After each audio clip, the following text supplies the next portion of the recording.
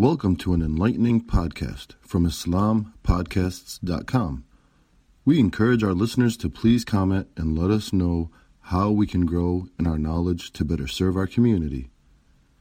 Please remind your family and friends to also visit IslamPodcasts.com for engaging discussions on current events, Islamic guidance, Quran, tafsir, seerah, and much more.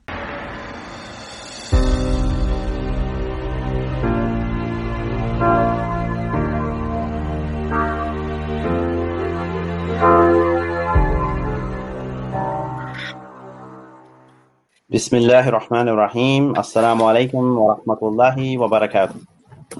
Before we start today's circle, inshallah, can I ask everybody to please click the like button and share button?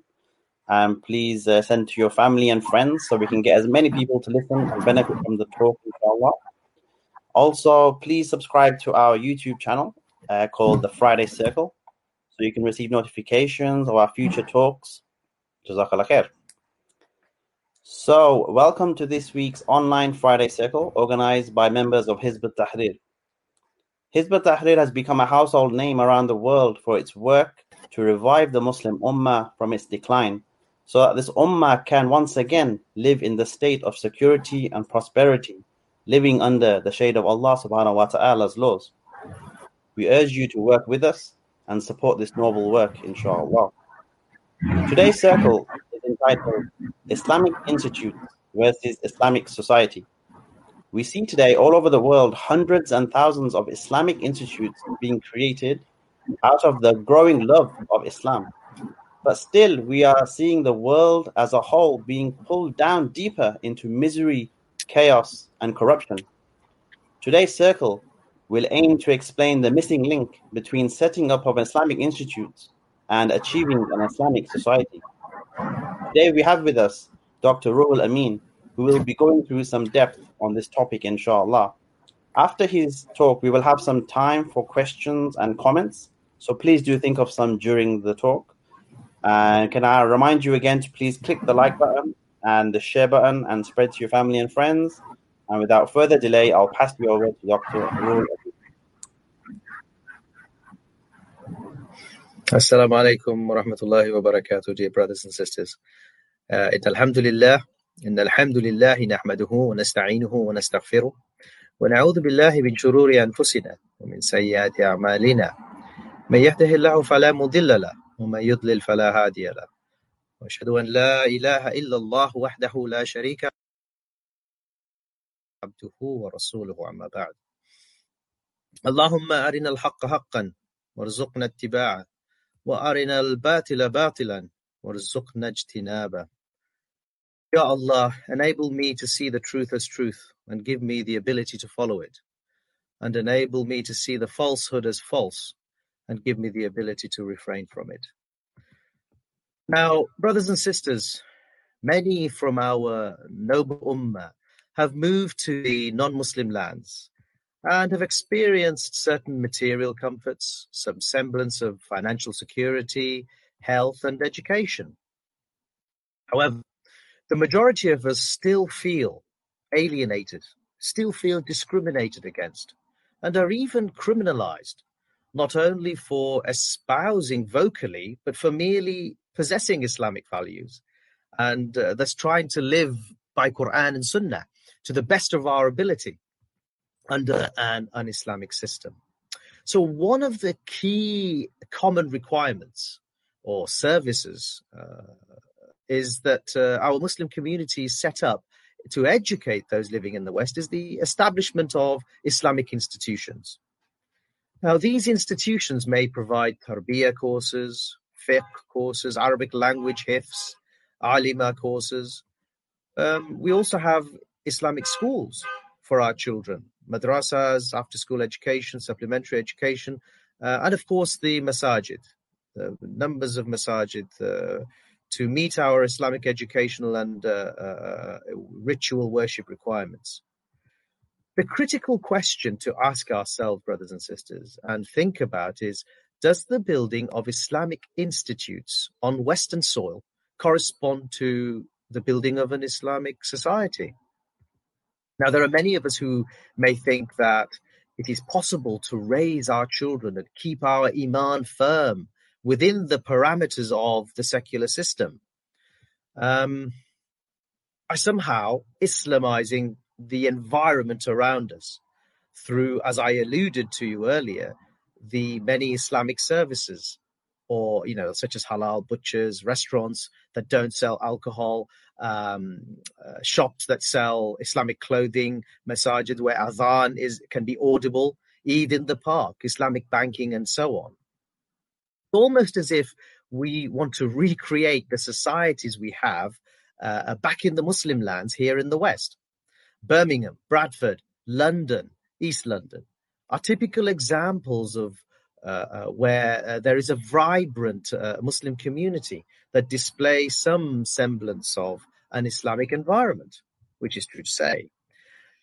There are hundreds of Islamic institutes in Britain alone, probably, and obviously even more in Europe and America. So some of them are very large and well-funded, and then you have the small madrasas or schools and colleges, which are privately funded, almost community funded, if you like.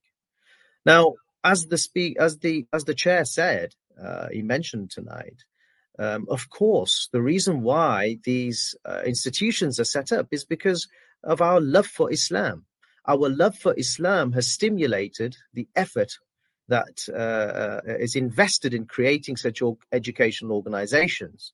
And the numbers of these Islamic institutes are on the rise, both locally and globally. Yet, the complication is that as the number of these Islamic educational organizations increase in the West, the problems, the misery, the starvation, the murdering, the torture, economic exploitation continues to be inflicted upon our ummah, and in fact is on the rise. So precisely what is the objective of Islamic institutes that are built or set up in the West? Some may say that we want to impart Islamic culture to the Muslims, the Muslim community, to our children, to the next generation. Others may say we want to protect the identity of our youth, the next generation, keep them connected with our heritage, our culture, our way of life. Some may say to increase our iman so that we can protect ourselves from the harams, the many harams we see in society. Now, alhamdulillah, these are very rewardable actions. These are wonderful pursuits. And there is, of course, much sincerity in our intention to spread Islam, keep our community on the right path, as it were. After all, as Muslims, we want to obey our Creator. We love the Prophet ﷺ, and we want to abide by his personality, his model and lifestyle in everything we do, as this is what we understand to be success, happiness, and peace. So we yearn for Jannah, and we avoid those actions that will lead to Jahannam. Now, this is the philosophy, the mindset, and the mentality. Just because we have an area containing a variety of Islamic services, from educational to economic provisions, as I'd mentioned before, does that imply that we have some kind of Islamic society or an environment? Now, if the answer is if the answer is no to that question, then what actually is it that we are trying to achieve by setting up Muslim institutions, organizations, or services within a secular framework? Do we think that a few Islamic Muslim services concentrated in a locality or a borough or a county somehow represents an Islamic system or a society?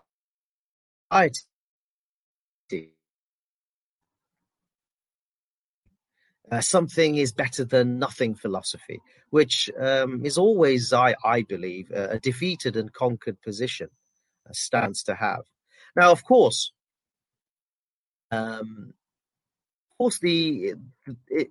true acid test of an Islamic society is whether the society reflects the society of Medina, established by the Prophet ﷺ. Just like the way he ﷺ modeled for us to, how to pray, how to fast, how to perform Hajj. He also modeled to us the way a society should function. Now, I ask, is it too far a leap of faith to suggest that a true Islamic society is built upon the foundations of the Islamic creed, the Aqidah, only, with no reference to any other laws from other cultures? And so all ideals, all rules and systems, institutions pervade and cascade down the entire society. Is it too far a stretch of the imagination to be actually thinking like this? It's not. It's a rational point. It makes sense. And furthermore, we must not forget that it's indeed an obligation for all Muslims to live under an Islamic system within an Islamic society. Otherwise, we will be held accountable for disobeying Allah and ignoring the numerous hadith related to Islamic ruling and the structure, the shape of the institutions of the Islamic system, the Khilafah system. There is no room for debate or discussion here on this point. Remember that Islam is a comprehensive code that we must use for all our actions and behavior, be it in the personal sphere, the societal or political. It is a guidance for mankind, without which humanity is lost, without correct direction. And corruption and injustice is the order of the world, as it is today. Is this not a true depiction of the global reality? Now, to really get our heads around this topic, we need to understand the constituents, the ingredients of society, and what a society is and what it's made up of, and what role society actually plays in shaping the minds, the viewpoints, and influencing our actions, the vision and purpose. Now, societies are made up of two components, individuals and the permanent relationship these individuals have with each other. So that's two individuals and the permanent relationship they have with each other. The permanent relationship between these two people will be shaped. Okay, so the relationship between these two people, the permanent relationship between these two people will be shaped by common thoughts, by common emotions, under a common system. Otherwise, the relationship is not a permanent one that ensures cohesion in society. As an example, let me give you an example. An example could be where we have a masjid being built. Okay, what would be the thoughts? What would be the thoughts of individual Muslims towards this, except that it is halal? And what about the emotions of these individuals? It is one of support for its building, positivity and happiness, to the point that it encourages a Muslim to perhaps donate towards the upkeep. What of the system under which the masjid is being built? The system should reflect the thoughts and the emotions of the individuals, so that the system promotes the common values and protects and sustains that particular masjid. Only then can we say that we have an Islamic society. Let's put it another way. What if we have in our locality a gambling place? Betfred, I think they're called Ladbrokes in my days. Betfred, or a casino, or even a pub, like we see in Muslim areas in Birmingham. The Muslim individuals' thoughts are common. So let's look at the thoughts. What thoughts are common in Muslims that live in those localities with those particular place, with those particular places being there, the casino and the pub. Now, the individual thoughts are common in that these outlets, what do they think? What are their thoughts? Haram. It's a disobedience to Allah. What are the common emotions between the individuals? But one of disgust, maybe, anxiety, and if we could, we would remove such harms from our locality. What about the system? Does the system abhor these practices? Secular system. Does the secular system abhor these realities, these practices and places? Does the system promote such places? And if we look at the reality, we see that the liberal system in the West definitely, without a shadow of doubt, supports un-Islamic places, un-Islamic actions, with the government not batting an eyelid about the problems that such places cause, but rather the system is geared toward protecting such places under the pillar of personal freedom.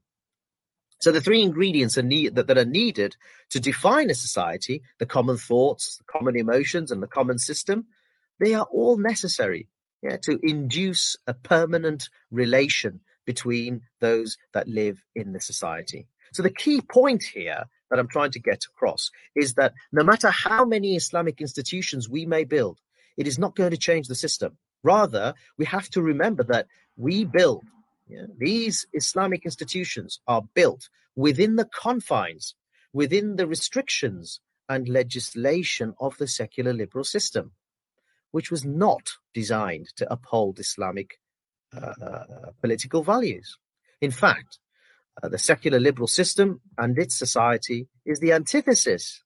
It's the contrary. It's the total opposite of the Islamic system and society that Islam produces. So in other words, it's the secular liberal system together with the individuals and the societal institutions that they have, which will shape the emotions and thoughts within the secular society and influence the people's political views, economic, social, legal, and judicial opinions.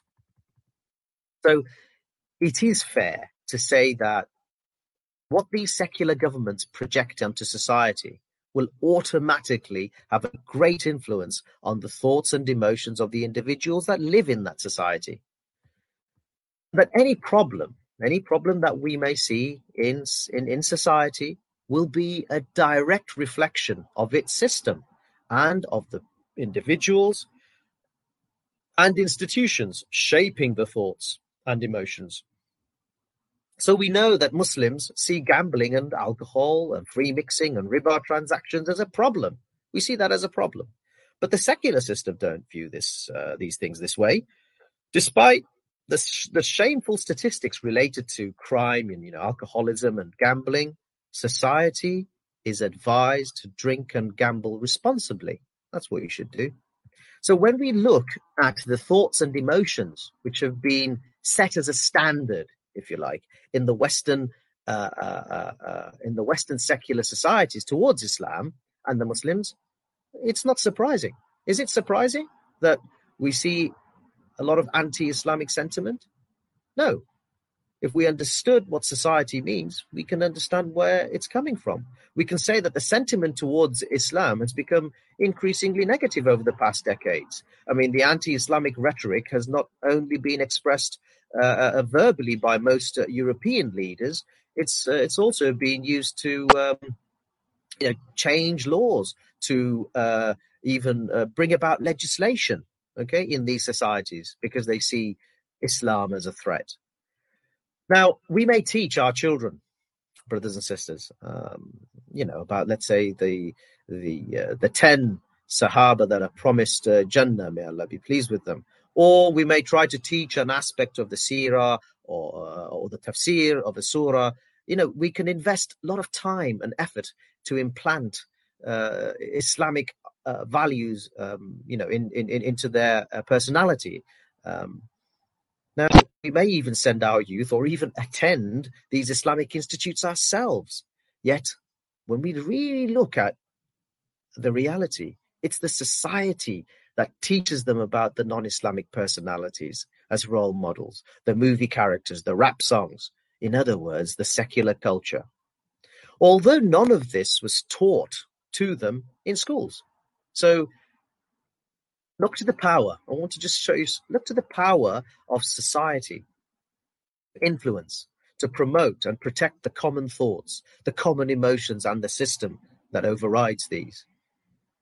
Society teaches the population on a mass level. So, let me give you some examples. Have we not heard the many negative thoughts on Islam? Statements such as, Islam is not a part of Germany. And this was a comment made by Germany's interior minister. Or the Quran is a fascist book which incites violence, said by the now famous Dutch politician Geert Wilders. And the quote made by the former French president, Sarkozy. And he said, no headscarves, no burkinis, no specific swimming times at the public pools, and strict equality when it comes to the rights of men and women. That is the French Republic. Now, look at these statements. Did their schooling teach them this? It's the politics in society. So these statements, which are merely thoughts, are made by the leaders of these societies. Yeah, they weren't just some nobodies. They were leaders of societies, politicians, who within this liberal secular system are elected to run the country and who have a huge influence on the ideas and sentiments that are within wider society. A school curriculum didn't teach this. So, for example, Denmark and Netherlands, these are countries, Denmark and Netherlands are countries praised for their so-called progressiveness. They both passed a law to ban the wearing of the face veil, even though both countries claim freedom of religion. Belgium, Austria, and France already held a similar ban, including the same negative stance by criminalizing Islamic symbols. Also, you see Britain. The Conservative Party has been accused of being so poisoned by Islamophobia that the Muslim Council of Britain has called for an independent inquiry after what it calls more than weekly occurrences of the problem. Did universities and colleges teach them this hate towards Islam? Now, I mentioned how liberal values can be pushed into society through legislation and policies to influence individuals' thoughts and emotions, and thereby the viewpoint. A systems education department only exists, remember this, it only exists to mass educate its citizens in accordance with its aqidah, its intellectual doctrine. Okay, so in the secular society, it will be secularism. This means in a society, this means so things like media in society is a tool. This tool exists to promote the common thoughts, the common emotions, and to revere the very same system that supports the mass opinion. We all know how the media jump to exploit any crime committed by a Muslim in the West, or how Muslim countries, they talk about how Muslim countries apply harsh Sharia law, capital punishments on its criminals. We all are witness to that. Look to how the Muslim community in the West have been silenced by overt political and societal pressure. Not to mention, we can't mention the J word, we can't mention the K word. We are told that the Khilafah is non-negotiable. We're told that it's non-negotiable, even under the guise of self-determination of a people. So self-determination and revolution is only acceptable if it leads to a secular democratic system that preserves the political status quo. How democratic and free is that? So my point is, respected brothers and sisters, is that when we live in societies governed by secularism, they use all their tools, all their resources and power at their disposal. And effectively what that is institutions, the lawmaking bodies, to influence the society and its members in a particular way, to have a particular viewpoint. Now, this is why Islamic institutes alone do not result in an Islamic society, because for every person that Islamic institute or educational organization may influence, the society influences millions more. Let's take a look at the societies in the Muslim lands. Let's say Saudi Arabia. I mean, is it not identified as an Islamic society where Muslims dress, they pray, they fast, they eat and sleep according to Islam? There is an Islamic punishment system there as well. The government builds mosques, colleges, and universities where Quran is recited, its hadith is taught, seerah is studied, the Quran is printed. But is it an Islamic society? Now, judge for yourself. Are these things that I've just mentioned? Go to define an Islamic society, an Islamic system? Well, judge for yourself and tell me, was it not the Saudi state that fought the Uthmani Khilafah state and rebelled against it? Was it not the Saudi state that collaborated with the colonial power Britain and deceived the Ummah? Is it not the Saudi state that still prefers to rule by kingship over the ruling of Khilafah? Was it not the Saudi state that usurped the Ummah's oil, selling it to its masters in the West for a measly price? Was it not the Saudi state who welcomed the US and other Western countries to invade Iraq and other Muslim countries, killing millions? Was it not the Saudi state that bulldozed the Islamic heritages and landmarks and instead to build high-rising hotels and banks? Was it not the Saudi state who misled the Ummah for years by presenting itself as an Islamic state? Was it not the Saudi state who gave the false fatwas to be silent against oppression? No demonstrations, silenced against oppression of the corrupt rulers and the kufr systems, and commanded the Muslims to even obey them. Now, if someone were to pose the argument that the Saudi state hosted students in Medina and educated them with some Islamic knowledge and funds, hundreds of mosques being built, these mosque building projects that they have in the West.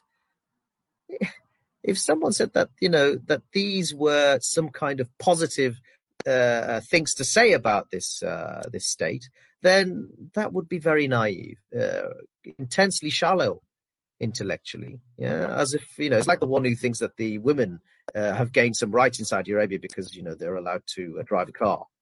So Saudi Arabia has never been an Islamic society.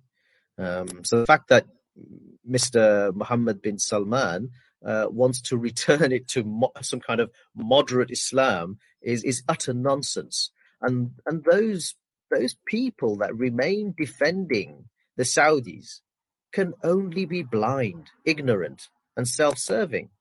The Saudi family is simply using its Islamic institutions as a cover to spread its influence, its popularity, so as to preserve its power and authority, geopolitical authority over the region, which just so aligns with the interests of her colonial masters in the West.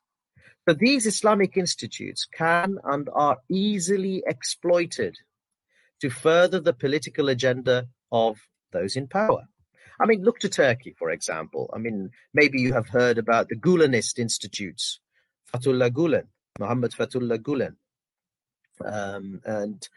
These institutes are widely credited as Islamic.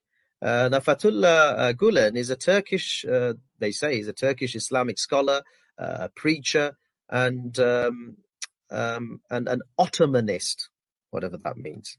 An Ottomanist, an influential one at that, is an Islamic poet and writer. Now, this is what he says. This is his quote. He was asked about a khilafah, a revival of a khilafah, and this is his quote. I would say that the revival of the caliphate would be very difficult, and making Muslims accept such a revived khilafah would be impossible. The perception of the modern world regarding the revival of the Khilafah must be considered. I rest my case. So, I mean, this particular organization, this Islamic movement, as it were, has 1,300 schools all over the world. So there's 300 schools in Turkey, and then 1,000 sprawled about in all over the world in Western countries, and it looks after 2 million students. So, what we should ask ourselves why the Americans are protecting Gulen. Because I think Mr. Erdogan wanted him to be extradited back to Turkey, but they're protecting him. He lives very close to CIA headquarters. And you need to ask the question: why are his schools still running and open and promoted in the US? I mean, does the US have some love for Islam or something? Or is it that such movements can be exploited, to change the thinking of Muslim masses? Now, it's well known that the CIA manage the Gulen movement. So with these Islamic institutions being erected on Western soil, and these institutions, they fall within the set ideological parameters of the secular system. It's almost a straitjacket, and it's therefore constrained. That Islamic institution is constrained and underpinned by the secular premise, and the secular vision as to what it may teach in the so-called Islamic curriculum. Even the curriculum has to be vetted. It has to be vetted to deem what is acceptable. So, we would, what can we acceptably teach? Which parts of the Islamic curriculum should be abandoned? And of course, within all of that Islamic curriculum, there will be an injection of the secular culture. What do I mean by that? You'll have to know about, British history, British politics. So these institutes, have to agree to teaching Muslims that they should keep their religious views as a personal thing, including any political views whatsoever, no political views, whilst at the same time encouraging Muslims to believe that Western political structures, domestic and foreign policies, are in some way consistent with universal good, democracy and freedom, human rights. Sounds good, doesn't it? So this is what they want these Islamic institutes to be actually teaching, and they do. They fall within that, making sure what they do by doing this, by secularizing it, by distancing politics. They make sure that the true Islamic Khilafah structures, knowledge of these structures and its institutions are kept inaccessible, or even, if challenged, they deem them to be outdated and impractical, just like Gulen was saying.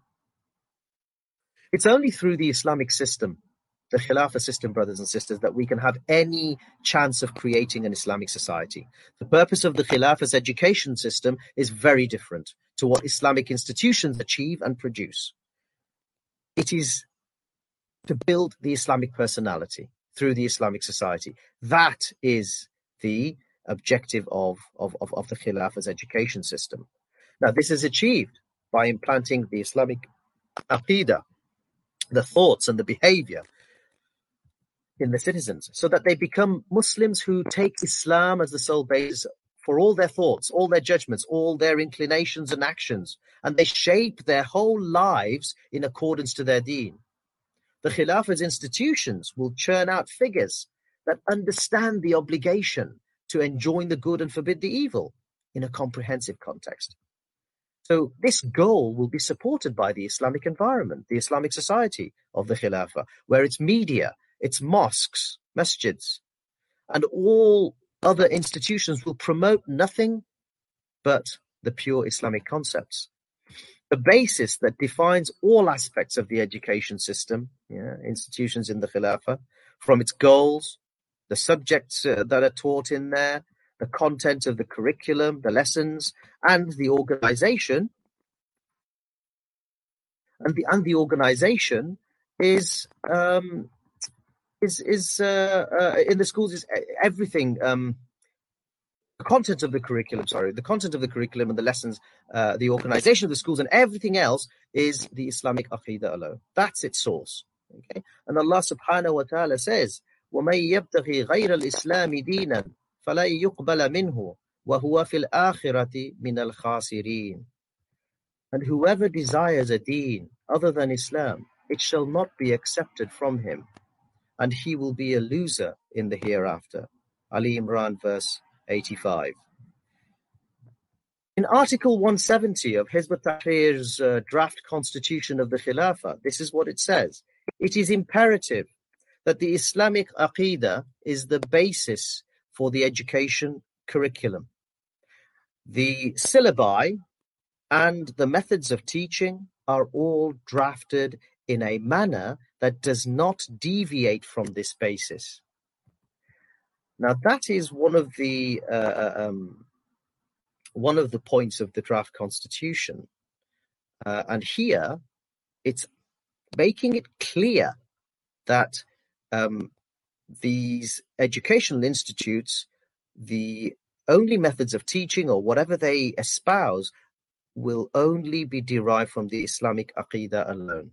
And here we're talking about Islamic, so-called Islamic religious institutes within the confines of another Aqidah. So in order to build an Islamic society, brothers and sisters, we must work for the only system that Allah subhanahu wa ta'ala has ordained. The Khilafah ala Minhaj al-Nubuwah, which through its institutions has the power and ability to elevate and build the society in an Islamic framework and support Islamic institutions.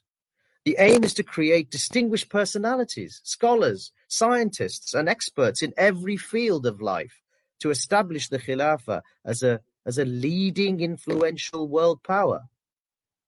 I mean, we will use teaching methods that inspire deep thinking.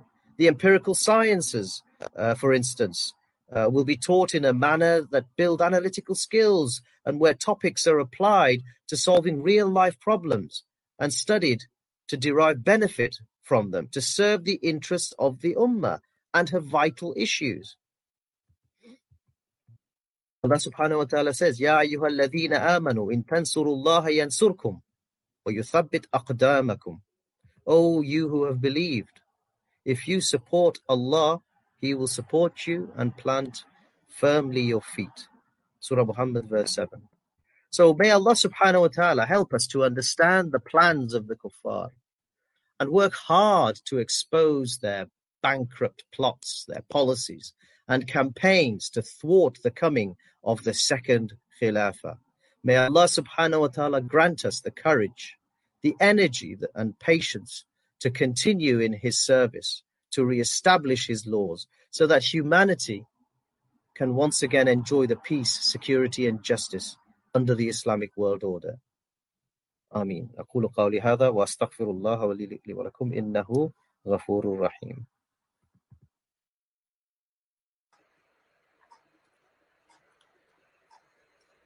Jazakallah khair, Dr. Ruhul Amin, for showing us the difference between Islamic institutes and an Islamic society, and how Islam actually establishes an Islamic society via a Khilafah state, and not just through Islamic institutes living within a Kufr system.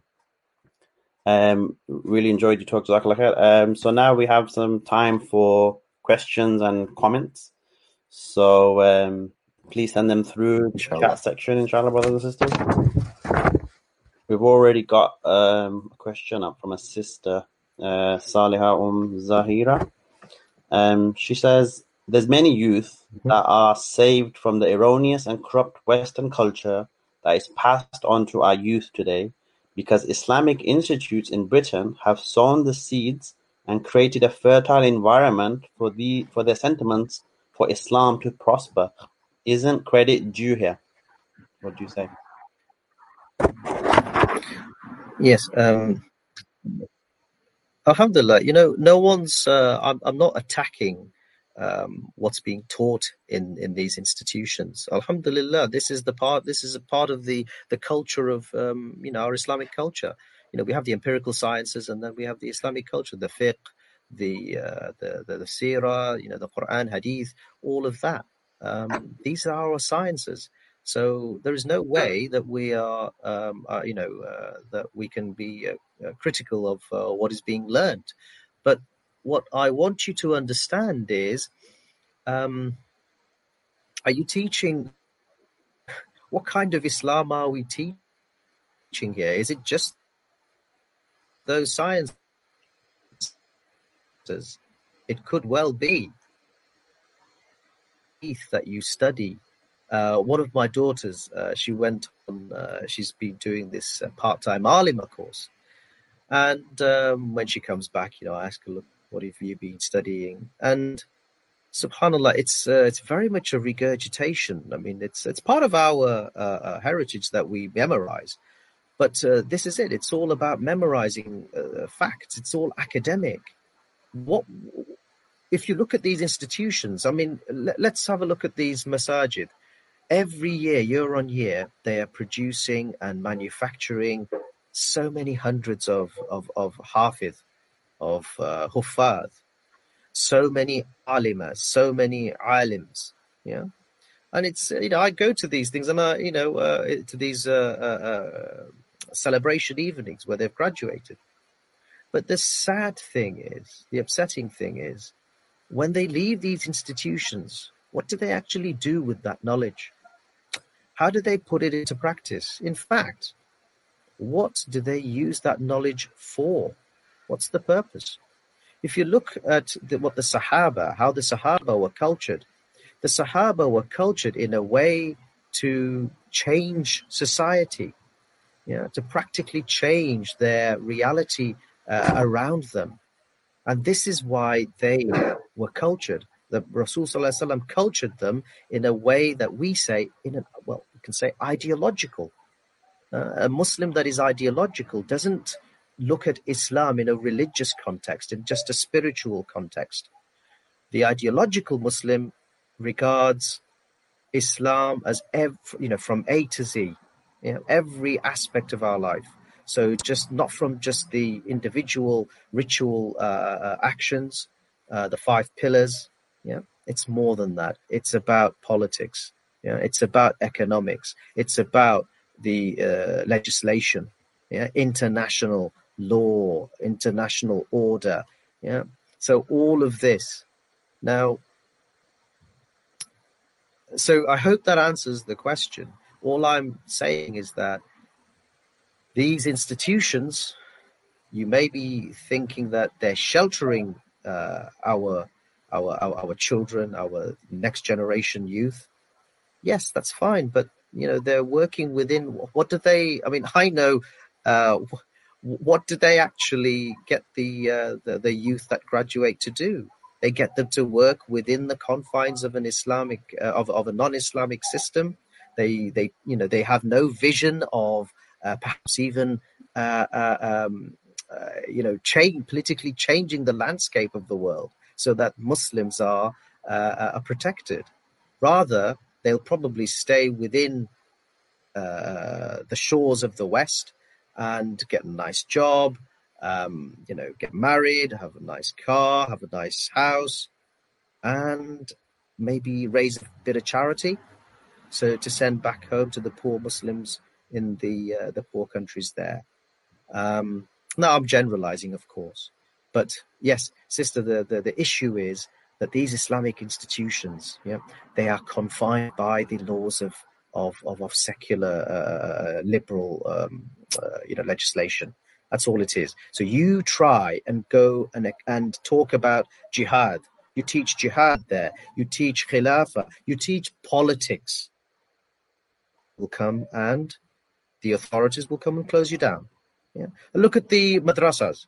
The madrasas now want to be regulated. There are 700 unregulated madrasas.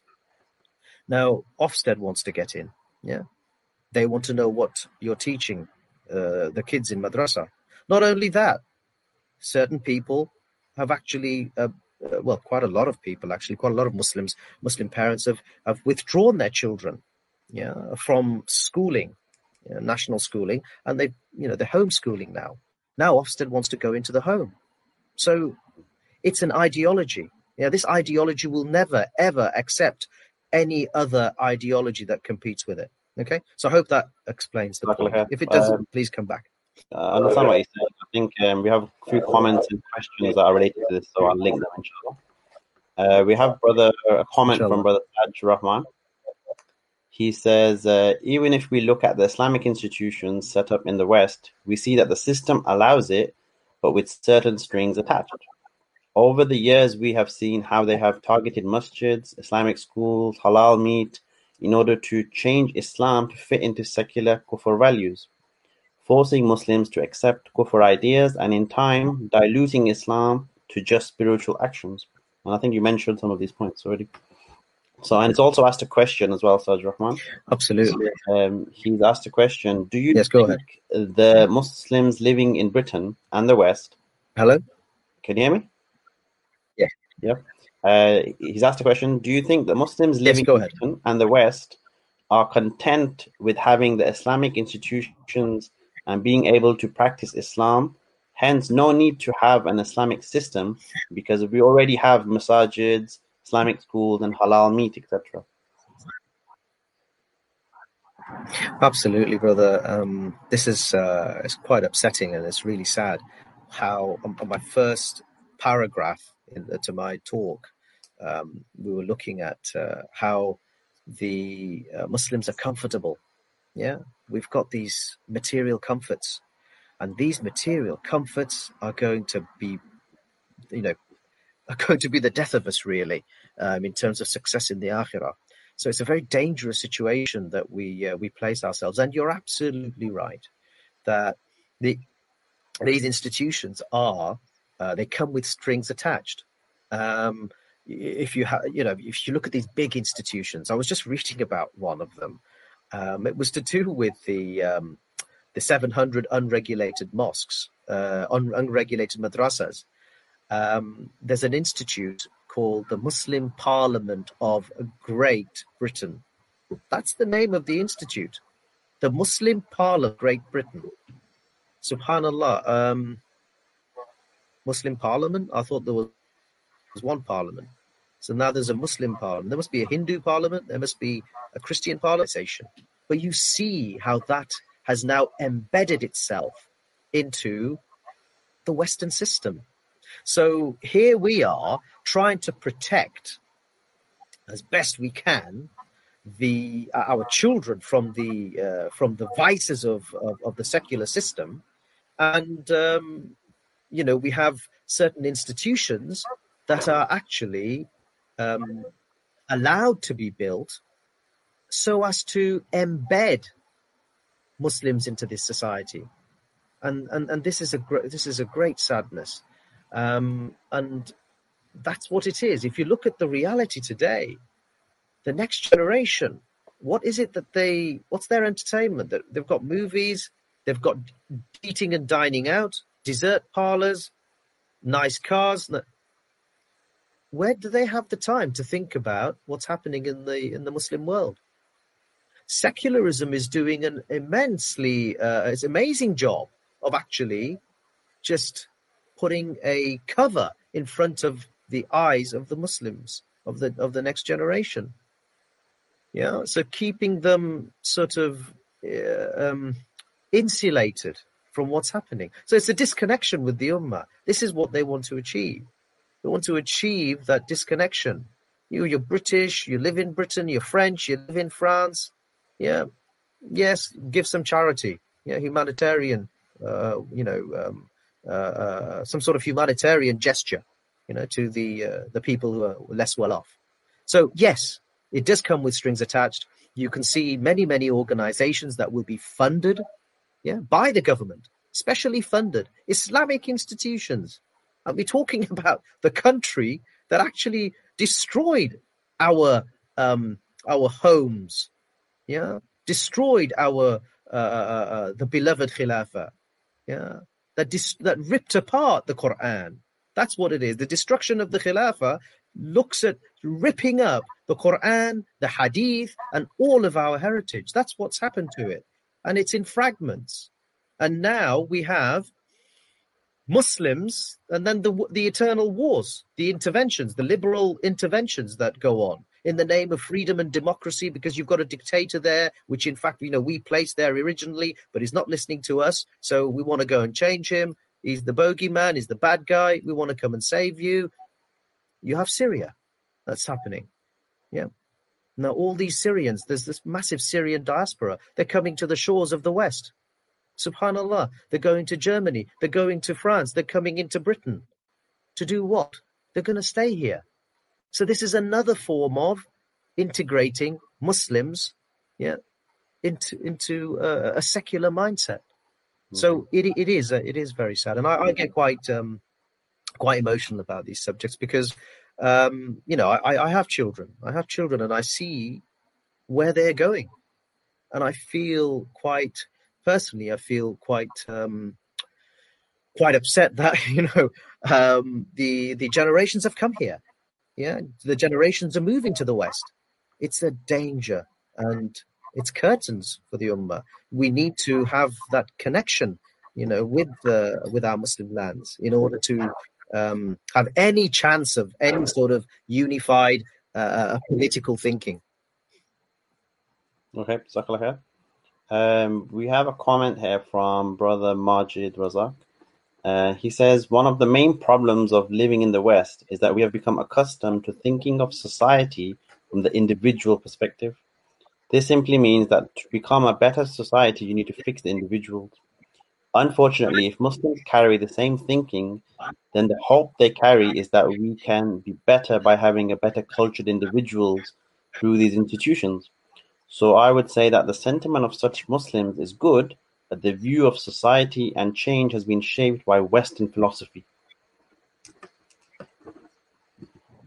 Absolutely, it's a very good comment. Jazakallah khair. I mean, the society, we did say that. The society is not just composed of individuals, okay? Otherwise, you could go on a bus, let's say, 55-seater bus, coach. I mean, is that a society? The people, if it's a full coach, is that a society? People on a plane, 365 people on a plane going to Pakistan. Is that a society? With the contents of the plane? No. Society, has certain components, the permanent relationship between two individuals. And that relationship is based upon common thoughts, common emotions, and the system that strengthens, that glues these that protects these common thoughts and emotions. So really, brother, it's the aqidah that builds the society. The aqidah that builds the society to reflect the viewpoint held by its citizens. Okay? So a secular aqidah would furnish such citizens that demanded that religion be separated from life's affairs. But the correct constitution will generate correct thoughts and emotions en masse. The correct Islamic constitution. And the correct institutions emerging from this correct constitution will create people from who are ideological. Yeah, I mean, what do these current institutions build? The personalities that have a secular viewpoint. I'm sorry to say, this is the truth. The personalities that have a secular viewpoint, or at least limited by the secular thought. Yeah, they can't expand their Islamic thought because secularism is actually, has pressurized them into thinking that way. Or even at the very least apologetic for some of Islam's extreme rules, quote unquote. Yeah. So these institutions, brothers and sisters, only serve to maintain the political status quo. They exist to sustain liberalism, and they do little but intellectualize. They research, they study change. Yeah, they may study politics, but actually they do nothing to be engaged in changing the global political reality. Because as soon as they infringe upon the supremacy of the ideology or system that they are bound by, the system will close them down, legislate against them, secularize them in the name of integration. Now, if we look at the House of Al-Arqam, let's go back to the House of Al-Arqam. Was that a school? Was that some sort of educational institute? Was it an Islamic institute? No, because it was one. Okay, it was one. I mean, that place, the House of Al-Arqam, bin Abi Al-Arqam, was merely a gathering place to centralize the nourishing of the Sahaba, to hold the concepts that would bring about political change. See the difference? Yeah, it's just a gathering place. But the purpose of the gathering is so important. The purpose of the gathering in these Islamic institutions is to teach Islam. What kind of Islam? It's a limited form of palatable Islam, palatable to the West. So there's a restriction, first of all. Then what are you building? You're building just people who are educated. They have their repositories for information. That's all they are. As to using that information, it's completely different from what the Sahaba are being cultured with. The Sahaba's objective was to enjoin the good and forbid the evil. And the Sahaba understood that this verse, about enjoining the good and forbidding the evil, it cannot be fulfilled by individuals, but rather by a system and a socio-political structure, which required political work. They had to go out and speak against the Quraysh. They had to go out and invite certain people, influentials, to Islam. They had to go and seek the Nusra from certain tribes. This is the work of the Prophet ﷺ. So society, you're absolutely right, the society of the second Khilafah, dear brothers and sisters, will build the statesmen as well as the Qadis, the great Qadis of tomorrow. They will produce the soldiers whose only desire is to convey the message of Islam to the world as they seek Jannah. That's it. They seek Jannah and Allah's pleasure. This is what the Islamic education system under the Khilafah will do. Islam culturing builds personality that are equipped. Listen, they are equipped with the tools to help them in the political struggle to transform societies. Now, you tell me, compare that with the students that are graduating with, mashallah, the Quran, being hafiz, having tafsir knowledge. What are they doing with it? How many of these international institutes, Islamic institutes, even if they all got together, the whole world, you got many, many big ones in America. You have many in South Africa. You have many across the world. Get them all together. Get them all together and ask them if they can change the fate of our brothers in Xinjiang. Can they change the fate of our brothers and sisters in Rohingya, in Burma, in Bangladesh? Can they? If they can't, what have they been doing for the past 50 years? So this is the issue. So the Sahaba were cultured, educated to transform and change the political landscape, to change the reality, change the society. That's what they were built.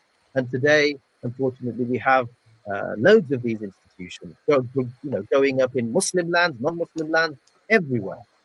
What are they doing? What are they doing? Have they created any change apart from just personal change? So, brother, Dr. Ruhul, I got a question for you, a personal question. Many argue that the Khilafah state that you're talking about is going to come back when Imam Mahdi comes. And they say that all we can do in the meantime is set up institutes who will teach Arabic, who will teach, the Hadith, who will teach the fiqh of things. So, shouldn't we just concentrate on those and wait for the Khilafah to come? Right. Subhanallah, it's a very, very short-sighted viewpoint to have, because in reality, that viewpoint doesn't exist. In the sense that, look, let's say one of our dear, cherished relatives were ill, or needed emergency help for some kind of medical ailment. You're telling me you're just going to wait? You're going to wait till, I don't know, something happens, someone comes, the savior arrives. You're never going to do that. You'll do what practically you are geared to do. We live by the faraid. If someone is dying, you would do the necessary action to be able to relieve that person of his ailment. In the same way, it's not just a case of, we'll leave it to Imam Mahdi, the savior that's going to come. Yes, the Imam Mahdi will come, but what is your obligation? What is your obligation? Do we think that the Rasul's the Hadith is silent? Islam is silent on what is happening? Do we not have any hadith about what we should do in the face of what's happening in let's say for Israel, having normalizing relations with the Arab world, UAE? We've all heard of this. What do we do in this situation? Do we just say, well, what can we do? Did the Sahaba have that mindset? Did the Sahaba have that mindset? We claim to, follow the Sahaba. The Sahaba are like the stars on a night. They guide us.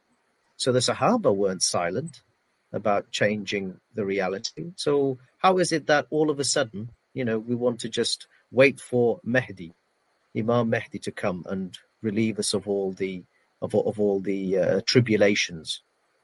Whether it's like people who ask, when is the day of judgment? It doesn't matter when the day of judgment is. The day of judgment will start when you go into the grave. So what are you doing to prepare for your day of judgment? What are you doing to prepare for your accountability when Allah subhanahu wa ta'ala asks you, what did you do when the Rohingyas were cast adrift in those ships, 300, trying to go to the shores of Malaysia, being rejected by the Malaysian government, drinking their own urine just to keep themselves alive? Allahu Akbar. And you're telling me Imam Mahdi is going to come and save them? Subhanallah. So we've got to be careful about, what sort of ideas we're projecting. Waiting for Imam Mahdi is an excuse for doing nothing. The human being has to do something. It feels agitated. Yeah. So any problem we see, we feel agitated. There is no way. It's not even in our Sharia. It's not in the nature of humanity, human beings, whether you're Muslim or not, to see a problem and just sit there, wait for a savior. No, this is not. There's no Guardian of the Galaxies or Superman, or it's not. This is reality. So, brothers and sisters, we need to see where we are getting these ideas and just put it to test. Put these ideas to test in our own lives. There is no way we're going to sit back and wait for something to happen. We never do that in our practical lives. Yeah. I've got another question from the brother Az-Zubair ibn Farouk. He says, some will say that Arabic is the gateway to understanding our deen better. So to work with grassroots, they will need nurturing with the language so that they may appreciate the rich culture that is our deen and in the language of the Noble Quran. Isn't this an important aspect that we ignore today? So I think he's trying to say that, if his institutions teach this, I agree with it. Then isn't it a good thing? Well, that's it. Yeah, of course it's a good thing. No one's denying, brother, it's not a good thing. How can I say that Arabic is not a good thing? How can I say that teaching people about Salah is not a good thing?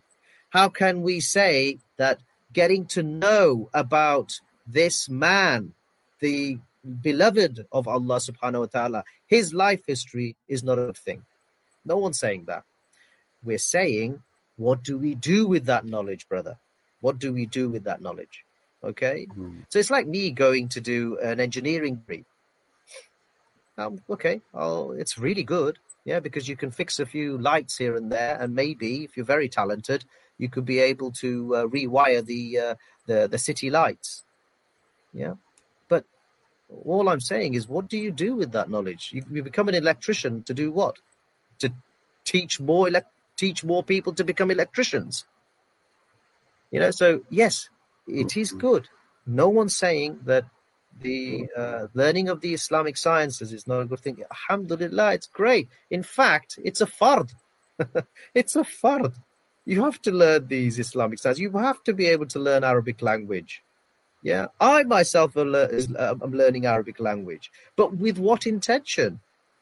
I want to be able to communicate with the Arabs, the Arab brothers and sisters, to be able to access firsthand the Arabic literature, the balagha, the hadith. Why?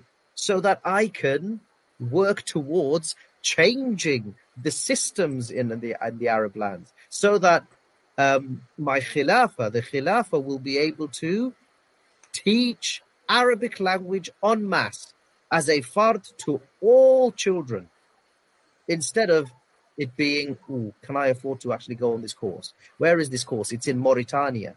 Don't know whether I'll be able to go there. Yeah. So teaching the Islamic sciences, no problem at all. In fact, we should promote that. But is that where we just leave it? Is this where it ends? What do we do with that knowledge? Yeah. Just like the Sahaba, just like the Prophet ﷺ, he taught the Sahaba. He cultured the Sahaba, but to do what? To do what with the culture? Yeah, to go out there and practically change our reality, our situation. So yes, get yourself cultured. Read books, inshallah. But at the same, you don't just say, "Well, I'm reading. I'm actually studying at the moment. I can't do this." No, study as well as work to re-establish the Khilafah. This is our fard. Just like it's a fard to learn the Arabic language, it's a fard to establish the Khilafah. And if we don't think, or if we have difference of opinion that that the Khilafah is not fard, subhanallah, it's the mother of all fards. This Khilafah fard will bring about all of the fara'id. It will forbid all of the munkarat. Only through the Khilafah, the political system. We've had it for 1300 years. Brothers and sisters, do you not want a second golden age?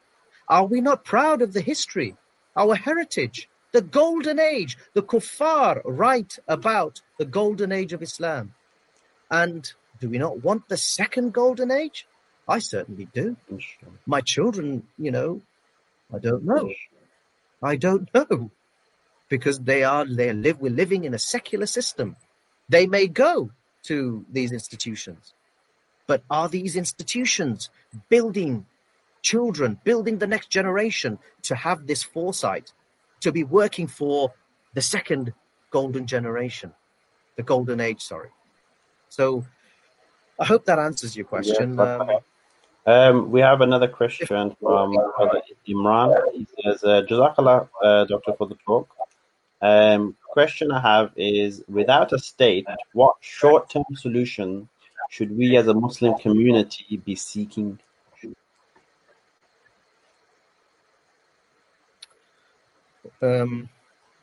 Right, good question. Yes, without the Khilafah, I'll reverse that question onto Imran, Brother Imran. What short-term solution did the Sahaba have? That's what we should ask. What short-term solution did they have? They were tortured. They were killed. Their solution was one solution, short or long-term, irrespective. They had one vision, which was to have a system where the Sharia, the laws of Islam were implemented. They felt a certain modicum of safety and security.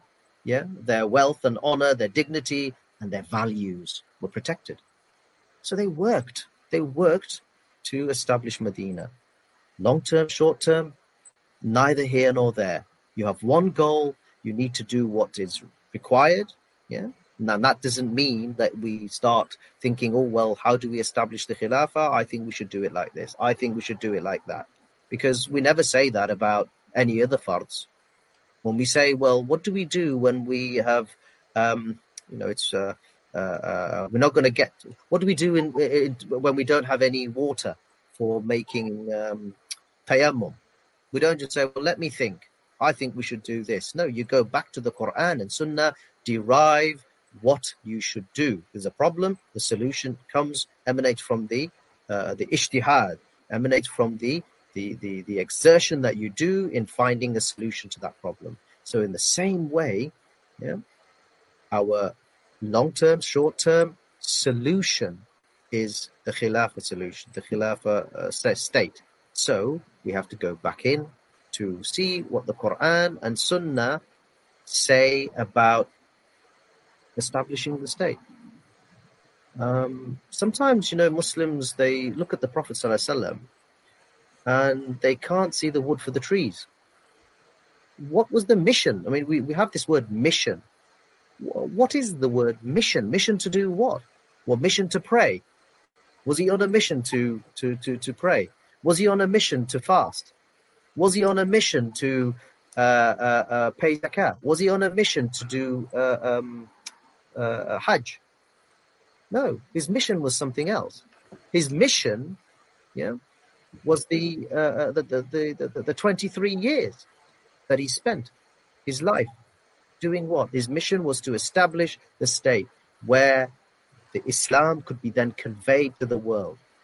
And it is because of that mission and because of the establishment of that state in Medina that today we're Muslim.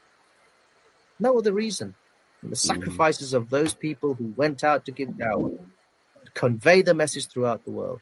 So yes, short-term solution, subhanallah. Solution is one. We need to have a look and study the method. How did the Prophet ﷺ achieve the Islamic state?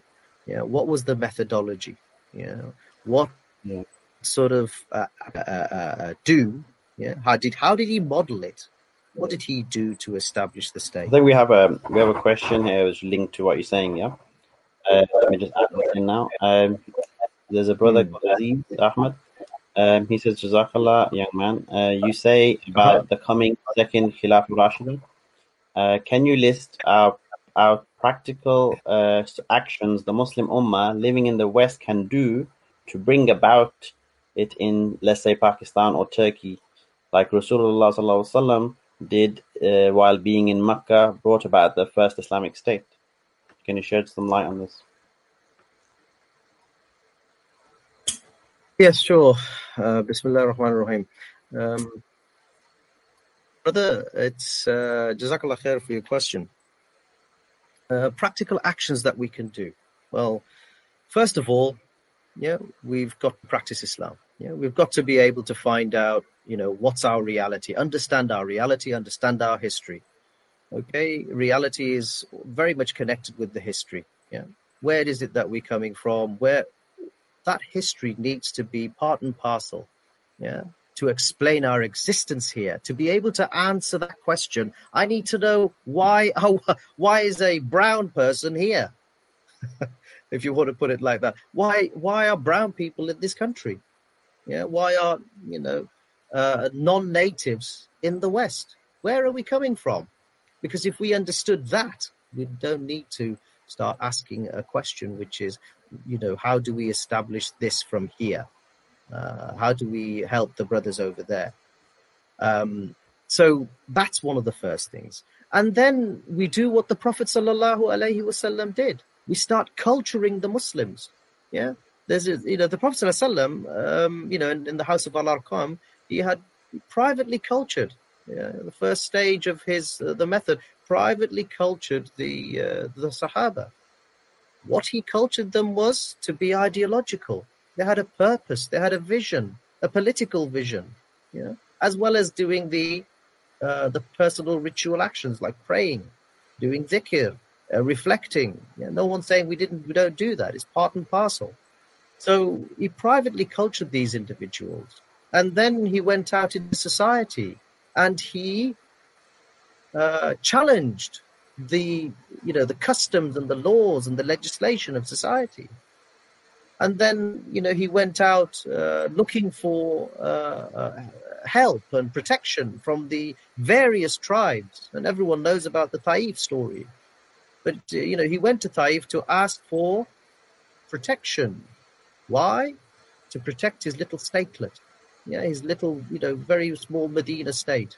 Would you be prepared to do that? So this is that's very in a nutshell. This is the sort of methodology, if you like, and there's much literature on this. You can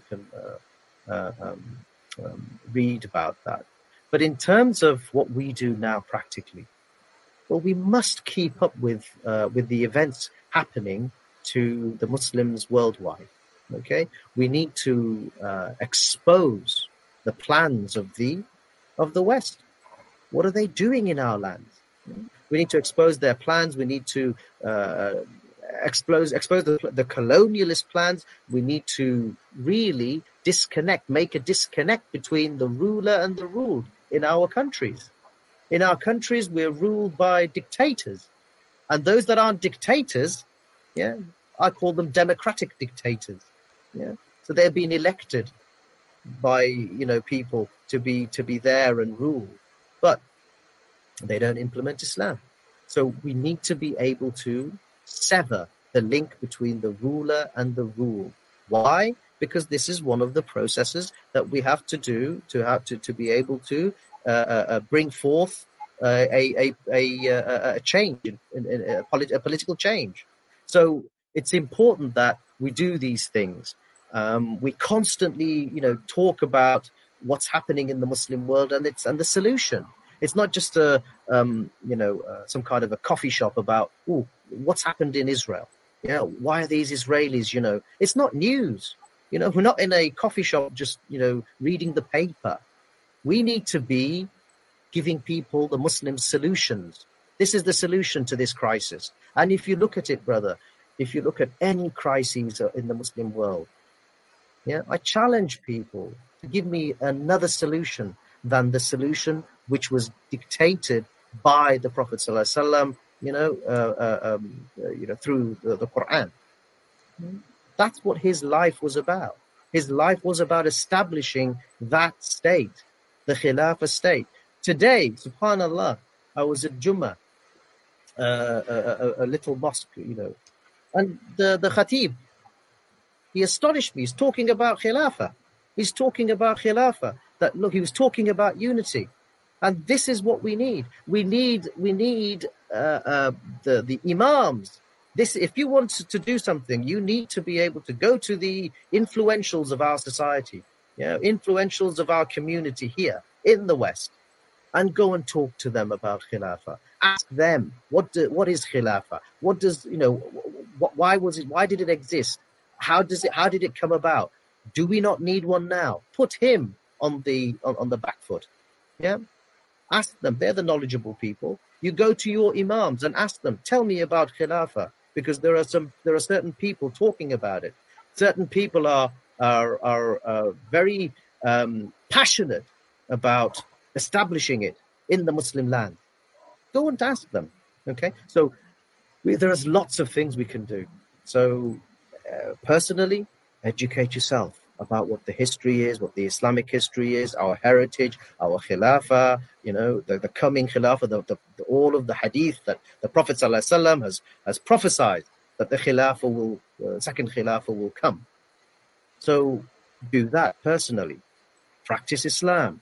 Ask Allah to guide you, all that sort of stuff. And then you go into society. You talk to your families. Tell them, invite them to this solution, this obligation. And then move on to the influentials in society, whoever you know.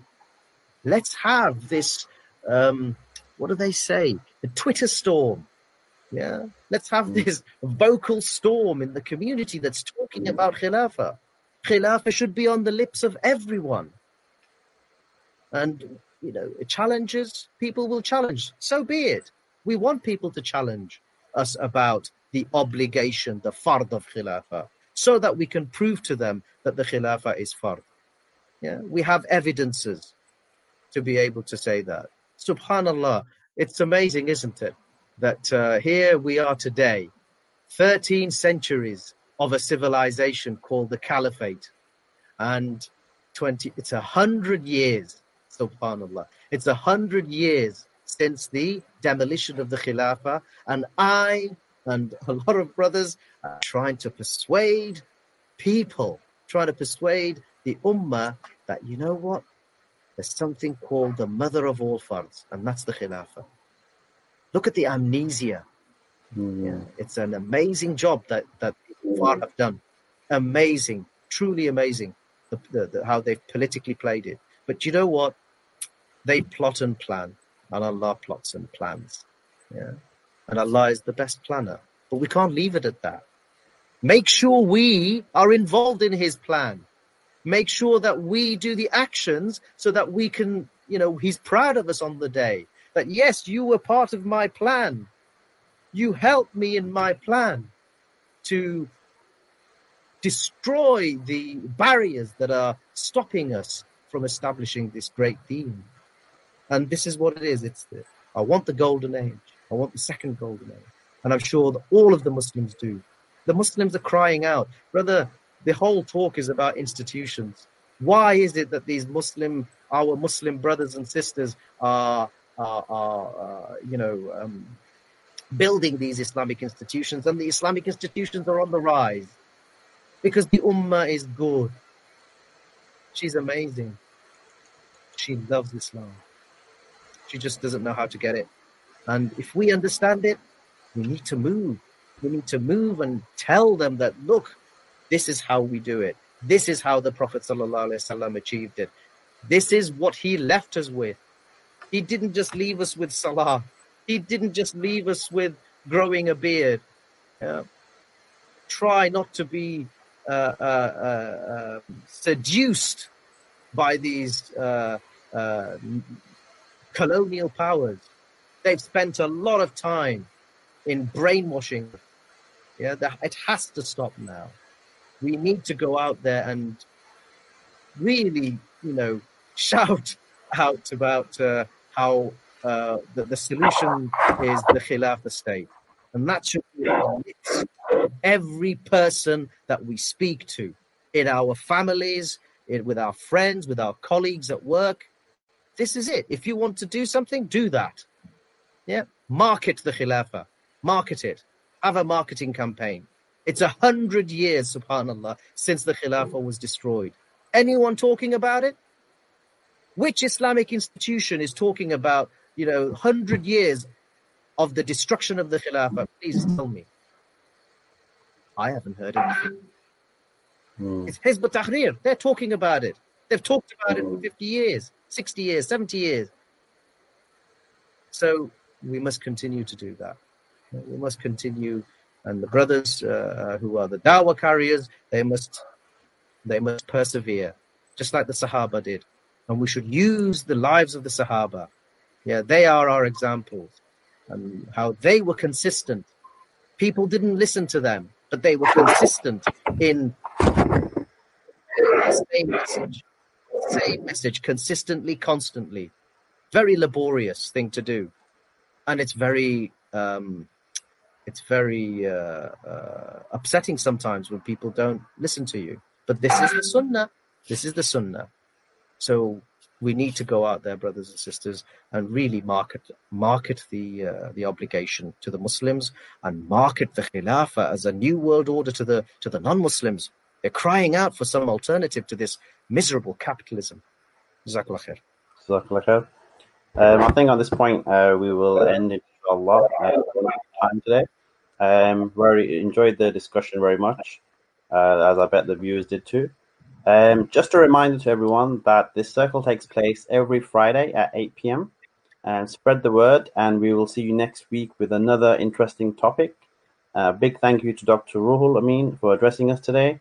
And we will finish with dua. Assalamu alaikum wa rahmatullahi wa barakatuh.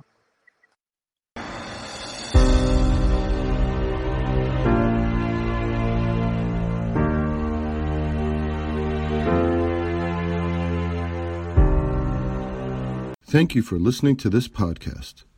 Podcasts on current events, Islamic guidance, Quran tafsir, and seerah are available at islampodcasts.com, as well as on iTunes.